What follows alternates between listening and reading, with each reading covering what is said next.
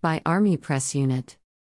The United Nations Secretary-General Antonio Guterres was in Borno State on Tuesday, May 3, 2022 to assess the northeast region, which has been plagued with the activities of terror groups for over a decade.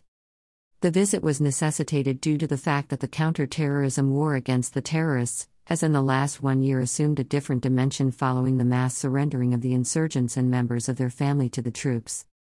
This unprecedented act, which came as a result of the tireless and determining effort of troops of Operation Hidden Kai, attracted global attention and necessitated the visit of the UN Secretary-General, who led a delegation from the world body to assess the humanitarian situation.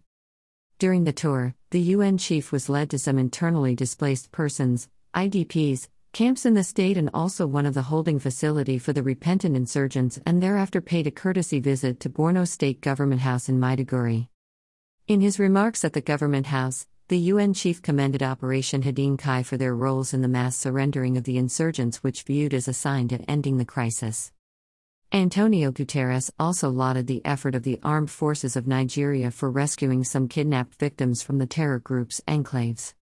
The theater commander JTF Northeast Operation Hidden Kai, Major General C.G. Musa, was present during the historic visit, and also joined His Excellency Professor Babagana Umara Zulum to bid farewell to the UN Secretary-General at the airport.